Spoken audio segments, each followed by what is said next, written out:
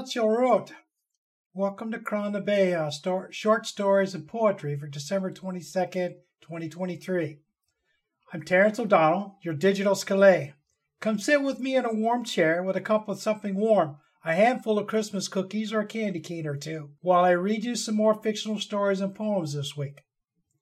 I got 9 short stories and poems for you.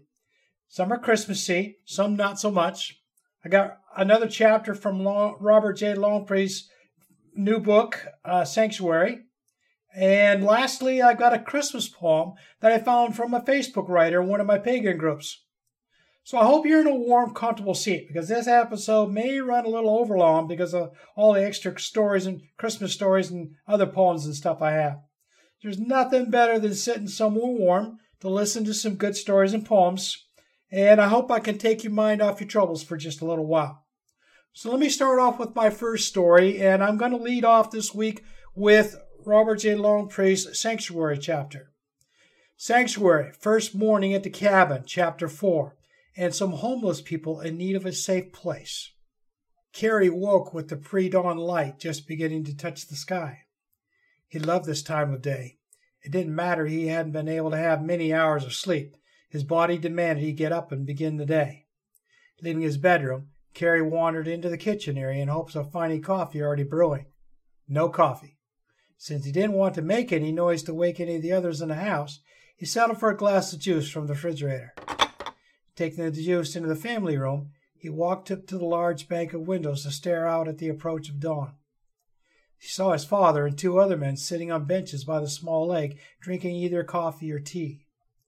Though it was late September, it appeared to be warm, as all 3 men appeared to be wearing very little.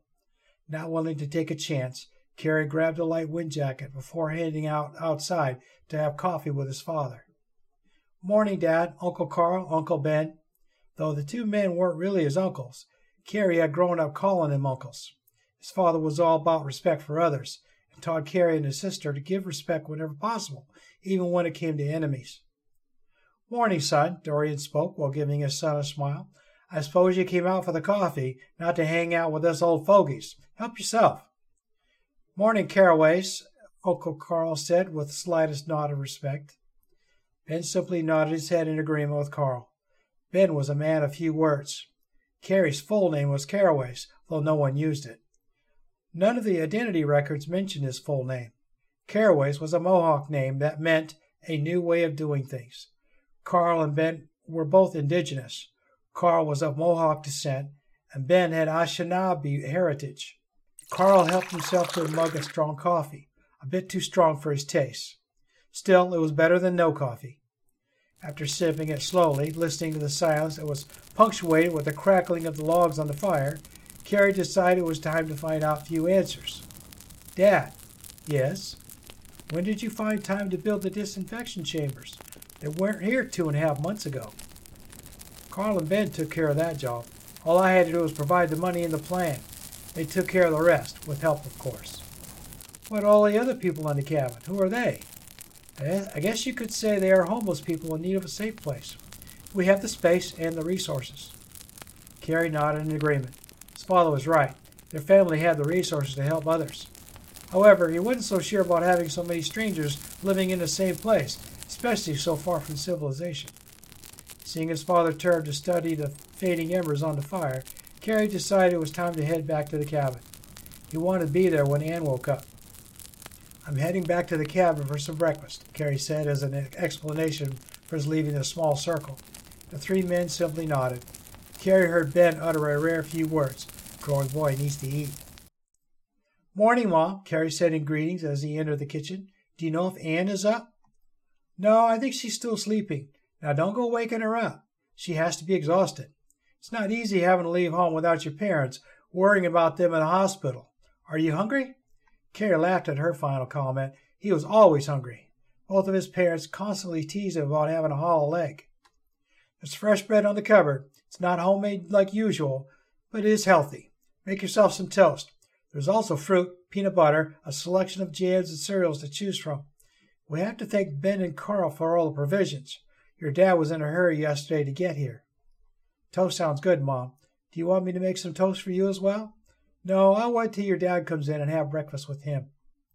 Who's preparing breakfast for all the others? Your father said he will take care of it. I expect him to be here in a few more minutes. If you want, you can help him. It's supposed to be fairly basic, toast and cereal for the most part. Carrie made his toast, which he covered in peanut butter topped with sliced bananas. It was the same breakfast he usually ate before going to school. With the thought of school, Carrie realized that he wouldn't be going to school after breakfast, nor any time soon, very soon. A frown appeared on his face with those thoughts racing through his mind. Mom, do you know how long we're going to be here? I don't know. It could be weeks or even months, depending on when the pandemic is resolved. What about school? Oh, you're not getting out of school, and don't worry. Your father has set up a couple of rooms on the second level as distance learning centers. Don't ask me how, but he has even set up Wi-Fi in the cabin. Online learning will ensure that all you kids will continue to get your education. Carrie took in the information and felt a sense of relief. It was his final year of high school. He still needed 4 credits to graduate, classes that could easily be done online. You better go get Ann up so she can be ready for breakfast and for registering for online studies. Where's her room, Mom? 2 rooms to the right of yours. Your sister's room was between your room and Ann's. Make sure to wake Leslie up as well. She would sleep until mid-morning every day if she could get away with it.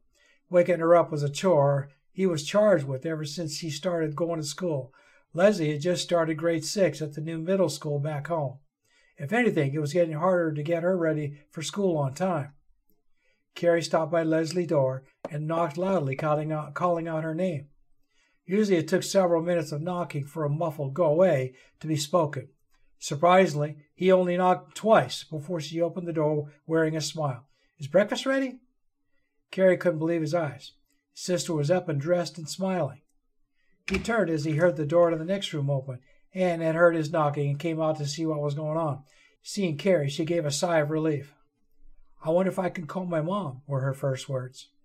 My mother says that we have internet, so I don't see how that should be a problem, Carrie replied, glad that he had something positive to say. Without thinking, he approached her and embraced her in a hug, more of a big brother hug than anything else. She also said the 2 of you should come down to breakfast. It was only after he spoke those last words, when he realized Anne had only a thin nightdress on, a thought which instantly made him blush. Anne saw his reaction and looked down to notice her dress was almost see-through. She immediately rushed back into her room, closing the door behind her, while telling both Carrie and Jessie to wait for her to change. Less than 3 minutes later, she emerged to face the challenges of a new day in a strange place. My next story is a short science fiction story, and it's from David Pahor. As a maker, to speak, a fortunate linguist place is in chains. The rock that dropped from the sky near that remote village in the foothills of southern peaks was not a rock. Had we known that when our satellites detected the location of its impact, we would have just nuked it. But hindsight is a barren mistress, and it probably would have not have worked anyway. We landed in the large cargo flyer of the university's geological department, accompanied by 2 board constables and a patrol skipper. Approaching the smoldering earth around the crater, they were the first to die, their unprotected skin blackening before, in a matter of seconds, a crackling heat transformed their stiffened bodies into charred mannequins. A wedge-shaped slab slid out of an exposed side of the steaming, half-buried metallic oblong, to fall ponderously into the disturbed, inky soil, revealing a form in the silvered orifice. It spoke in the authentic language of the makers, and the fleeing others never stood a chance. I was the only one who understood it, and fell instantly to my knees, avowing subservience.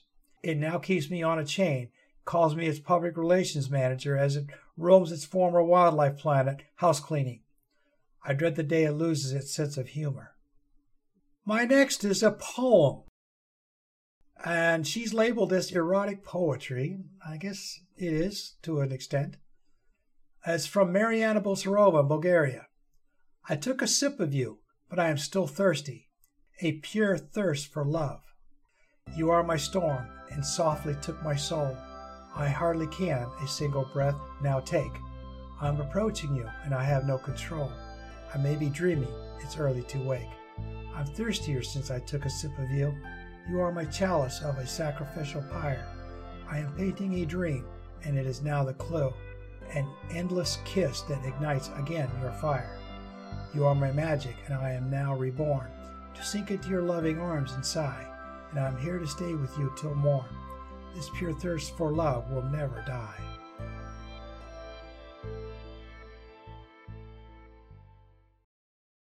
Now I've got a kind of a funny story. It's a science fiction story.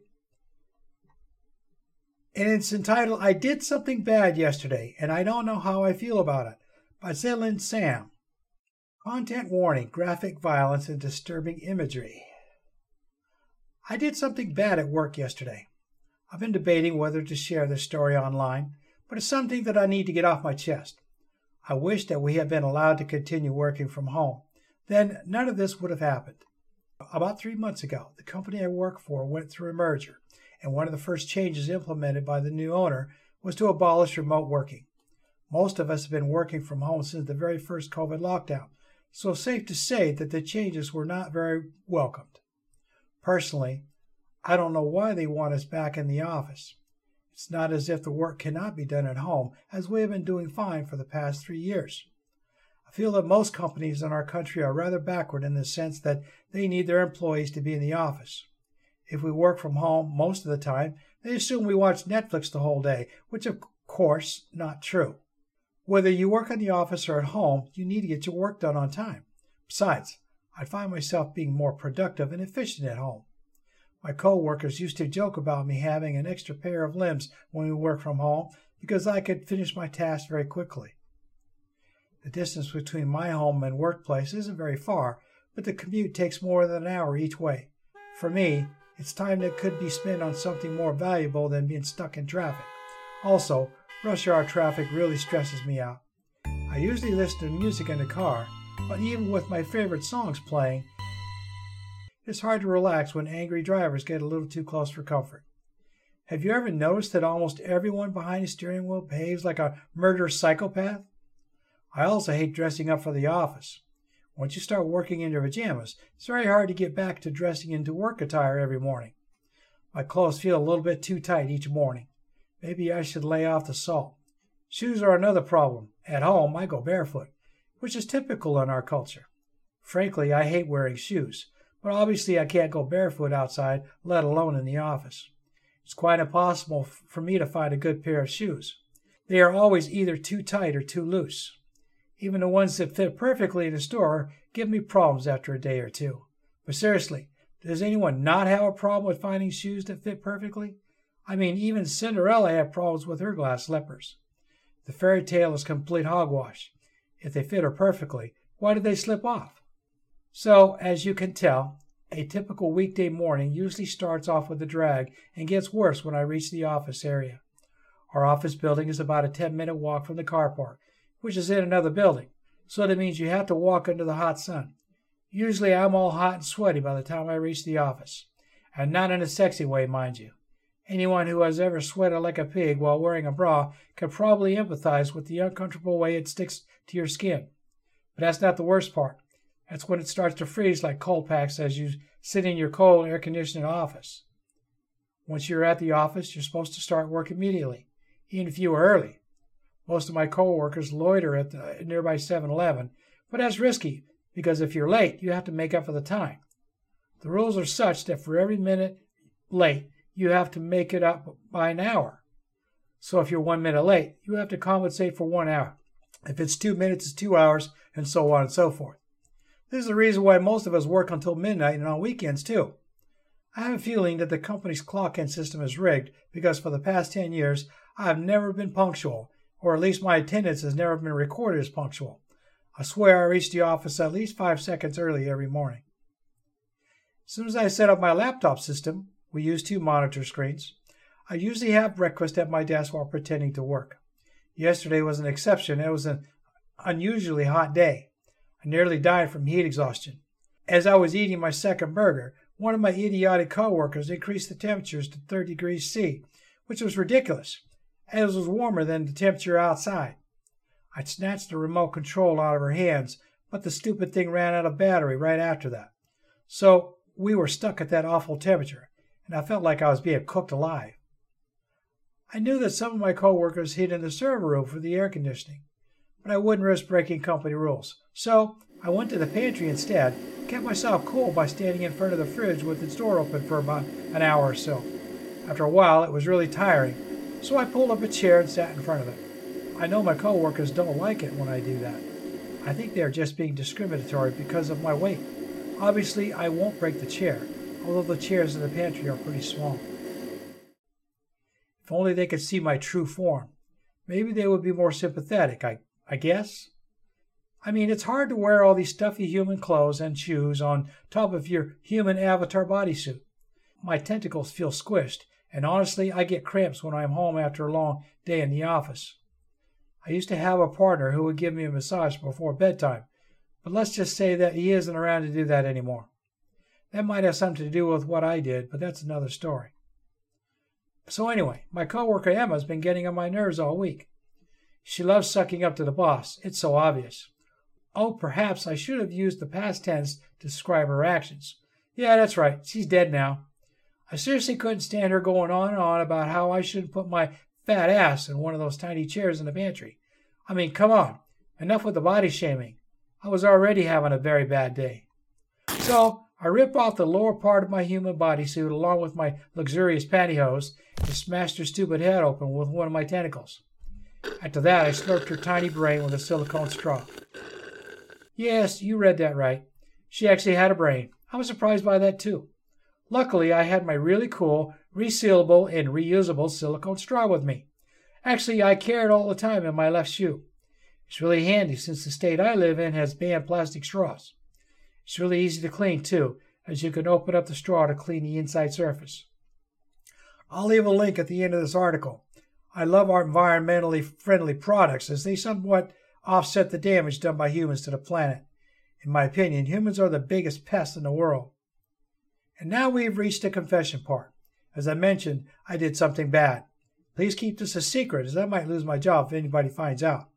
After discarding Emma's brainless body in the trash can where she rightfully belonged, I went to the pantry and destroyed all the tiny chairs by swinging them out the window. It took me less than 5 minutes as I used all 8 of my pastel tentacles. That would teach them for not letting us continue working from home. She goes on here about how she was inspired by somebody.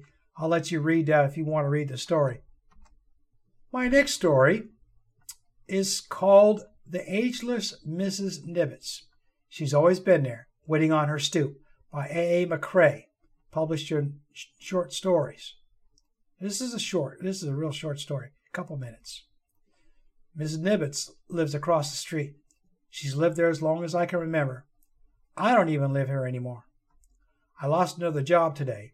They said it was because I can't keep up. Somehow I've become too old. And yet, here's Mrs. Nibbits with her Afghan and walking stick.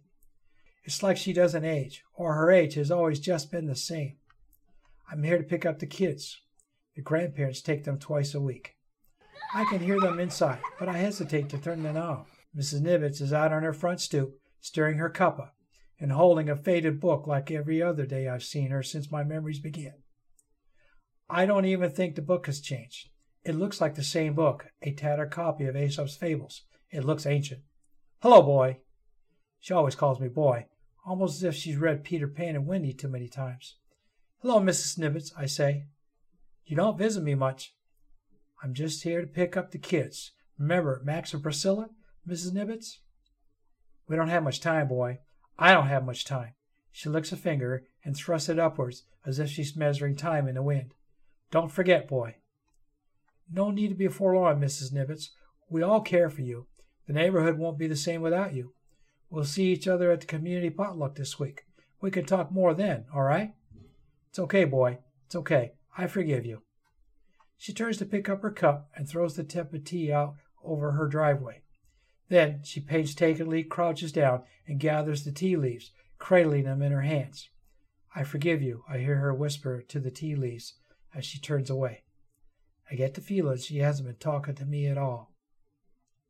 My next story is from Lark Morrigan. It's fairy tale. It's a little lengthy, so just hang tight. The Skylark, the Pendant, and the Lute, an original fairy tale, published in the Scribe. As Adrian passed by the royal pavilion, she heard the strumming of a lute. Though it was poorly played and the strings weren't resonating like they should, she couldn't help but daydream about owning such an instrument herself. Suddenly, she heard a young lady shout with annoyance. The lute was tossed aside, narrowly missing the edge of the lake. Upon realizing who that young lady was, Adrian muttered under her breath, "Spoiled princess." Adrian couldn't fathom such waste and total lack of regard for the beautiful things in life.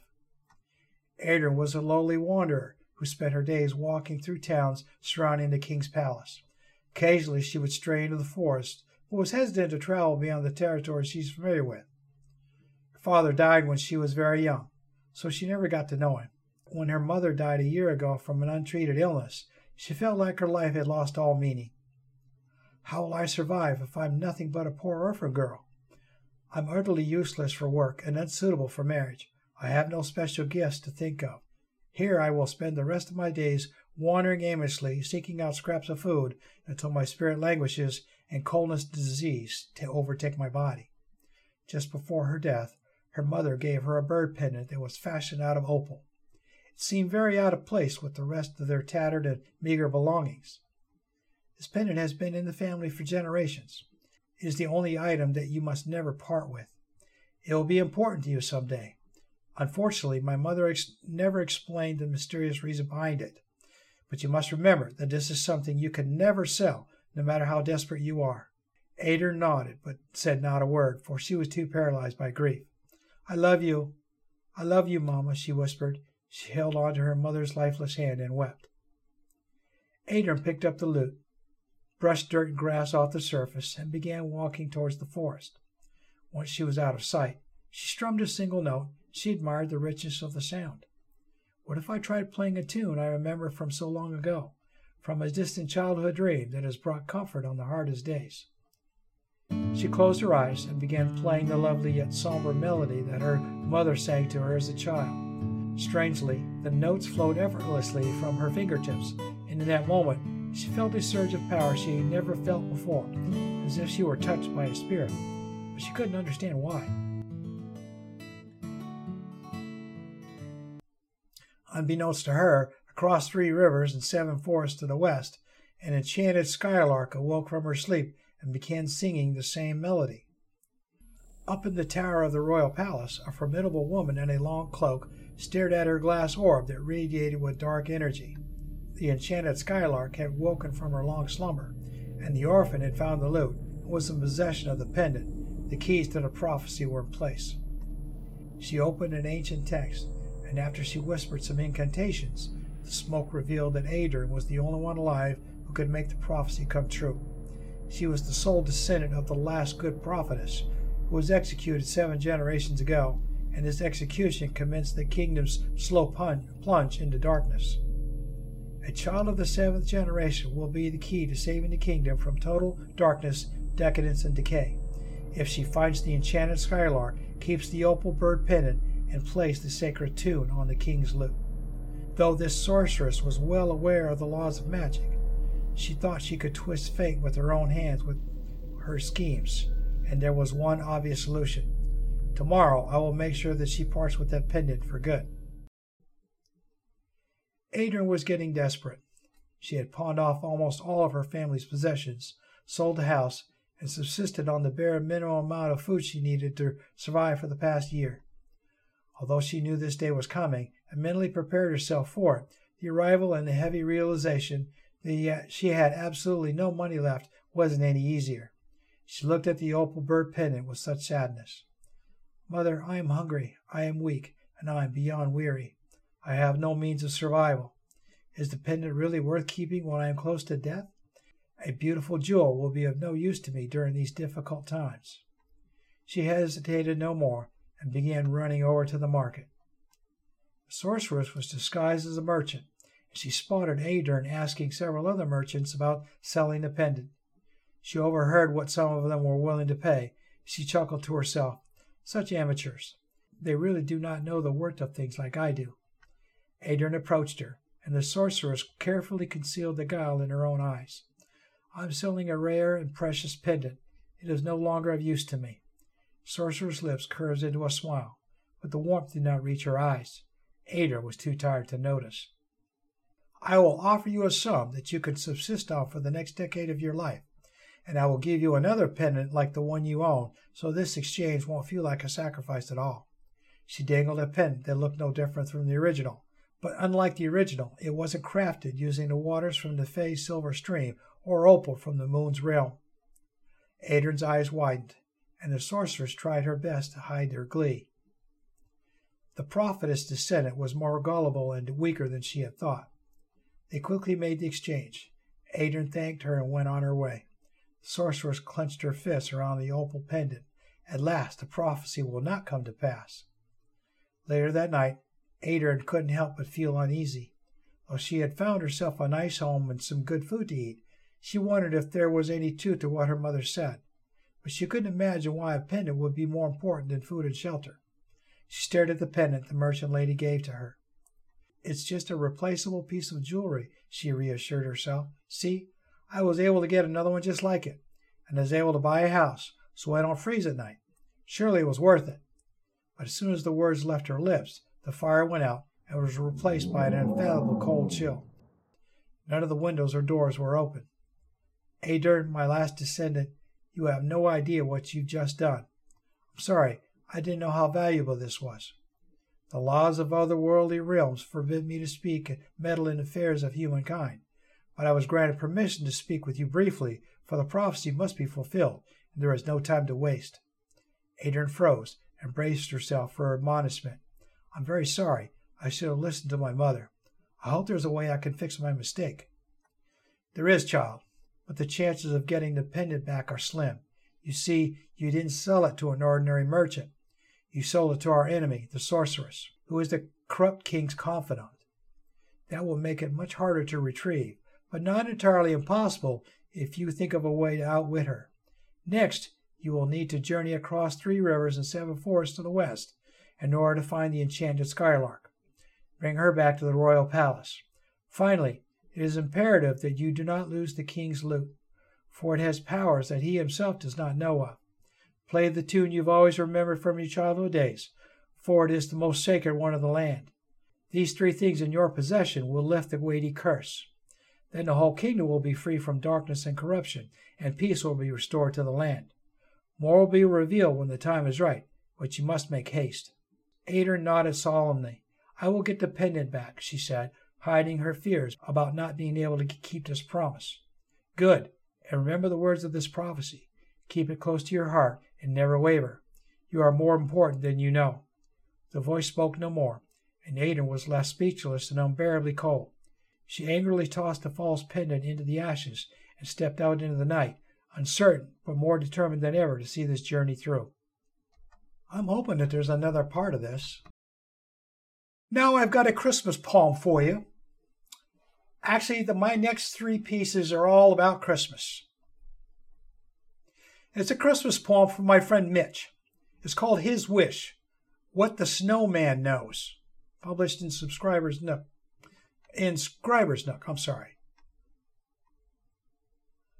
I watch the lights and holiday trees, looking through windows in front yards. Fireplaces crackle, carols fill the air, mommies laugh as they write Christmas cards.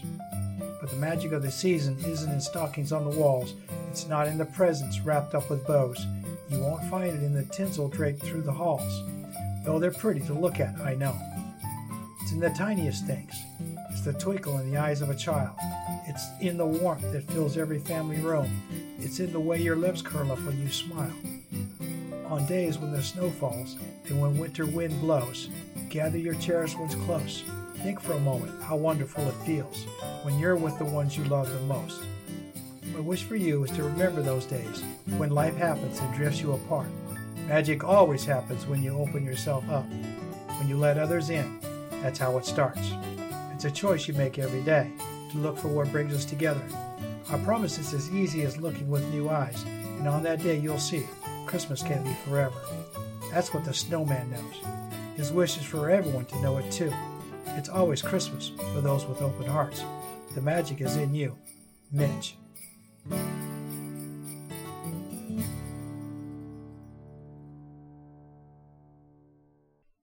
Now I've got a small story here.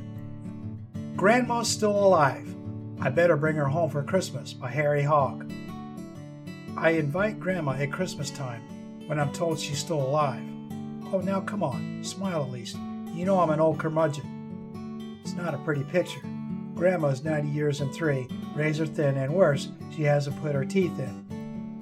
She loves the Christmas holidays, Christmas carols at the door, nativity, baby Jesus, and Amazon's fast delivery. I don't like her Christmas sweaters, sparkling reindeers on saggy breasts, blinking lights, pearl knit snow, but they do brighten up the nights. She's telling the world at Christmas to be joyful, thankful, and frisky, and that's all fine until she drinks my whiskey. Grandma's lived a really long time. I hope it never ends. I'll suffer the crimson cardigans, blinking lights, because I'm her favorite grandson.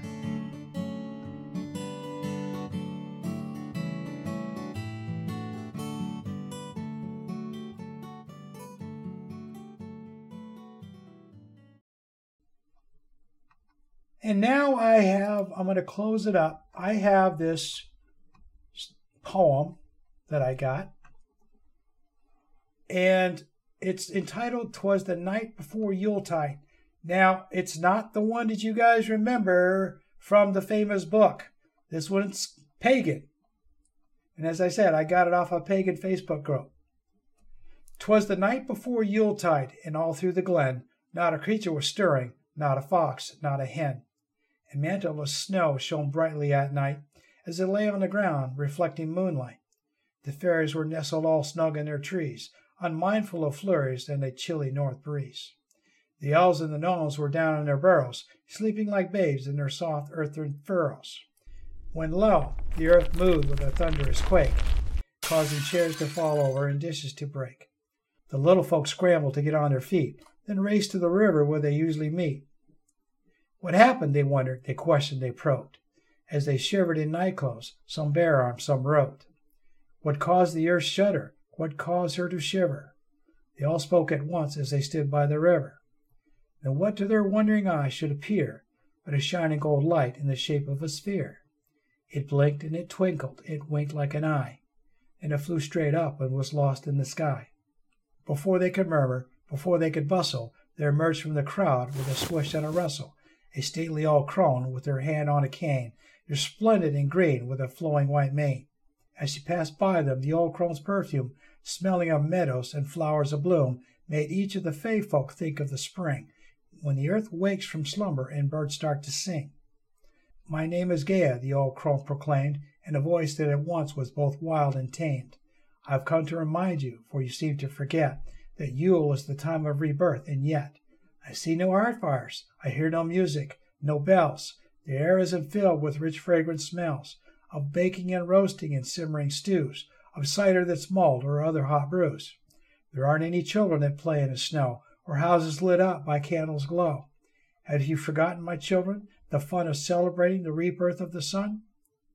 She looked at the fay folk, her eyes going round, as they shuffled their feet and stared at the ground. Then she smiled a smile that brings light to the day. "Come, my children," she said, "let's play." They gathered the mistletoe, gathered the holly, threw off the drab and drew on the jolly. They lit a big bonfire and they danced and they sang. They brought out the bells and clapped when they rang. They strung lights on the trees and bows oh so merry, in colors of cranberry, bayberry, and cherry. They built giant snowmen and adorned them with hats. They surrounded them with snowbirds, snowcats, and bats. And just before dawn, at the end of their fest, before they went homeward to seek out their rest, the fay folk they gathered round their favorite oak tree, and welcomed the sun neath the tree's finery. They were just reaching home when it suddenly came. The gold light returned like an arrow-shot flame. It lit on the treetop where they could see from afar the golden light sphere turned into a star. The old crone just smiled at the beautiful sight. "Happy Yuletide, my children," she whispered. "Good night."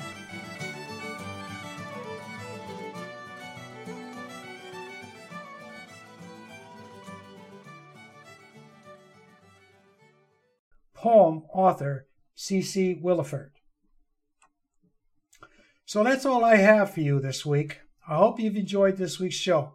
As I said, I try to give you a variety, and this being a couple days before Christmas, I tried to bring you as much as I could for our Christmas shows. I hope you enjoyed it. So let me get a little advertising out of the way, and then I'll let you enjoy your holiday. This once-a-week podcast is available to listen to on nearly every podcast platform out there, and now on YouTube. Subscriptions are still free, but I do have a donations tab on the rss.com webpage and on my website at www.crondabeha.com. I appreciate any support for my efforts to bring these stories and poems to you. Disclosure for everyone. In order to read the complete stories and poems, you'll need to sign up for a subscription of Medium. If I see a link by the author on one of the stories to allow everyone to read it, I'll let you know, and that'll be in the newsletters. Until next week, Sláinte. Gora Mahagat. Thank you for listening to the show today. I hope you enjoyed it. You'll return again for another episode of Crann na Beithe Stories and Poetry next week. Share this podcast with your friends and relations. The more the merrier. Search for Crann na Beithe Stories and Poetry in your favorite podcast app. I hope I've achieved my goal in helping you feel like we've been sitting under the village oak tree as I entertain you today. This is Shona K. I want to continue to delight you with a story or a poem that may bring you a smile or make you think a little after we part for the day. As I say goodbye this week, I wish to leave you with this Irish blessing as you go about your day. Bless you and yours, as well as the cottage you live in. May the roof overhead be well thatched, and those inside be well matched. Slán go fóill, which means goodbye for now in Irish.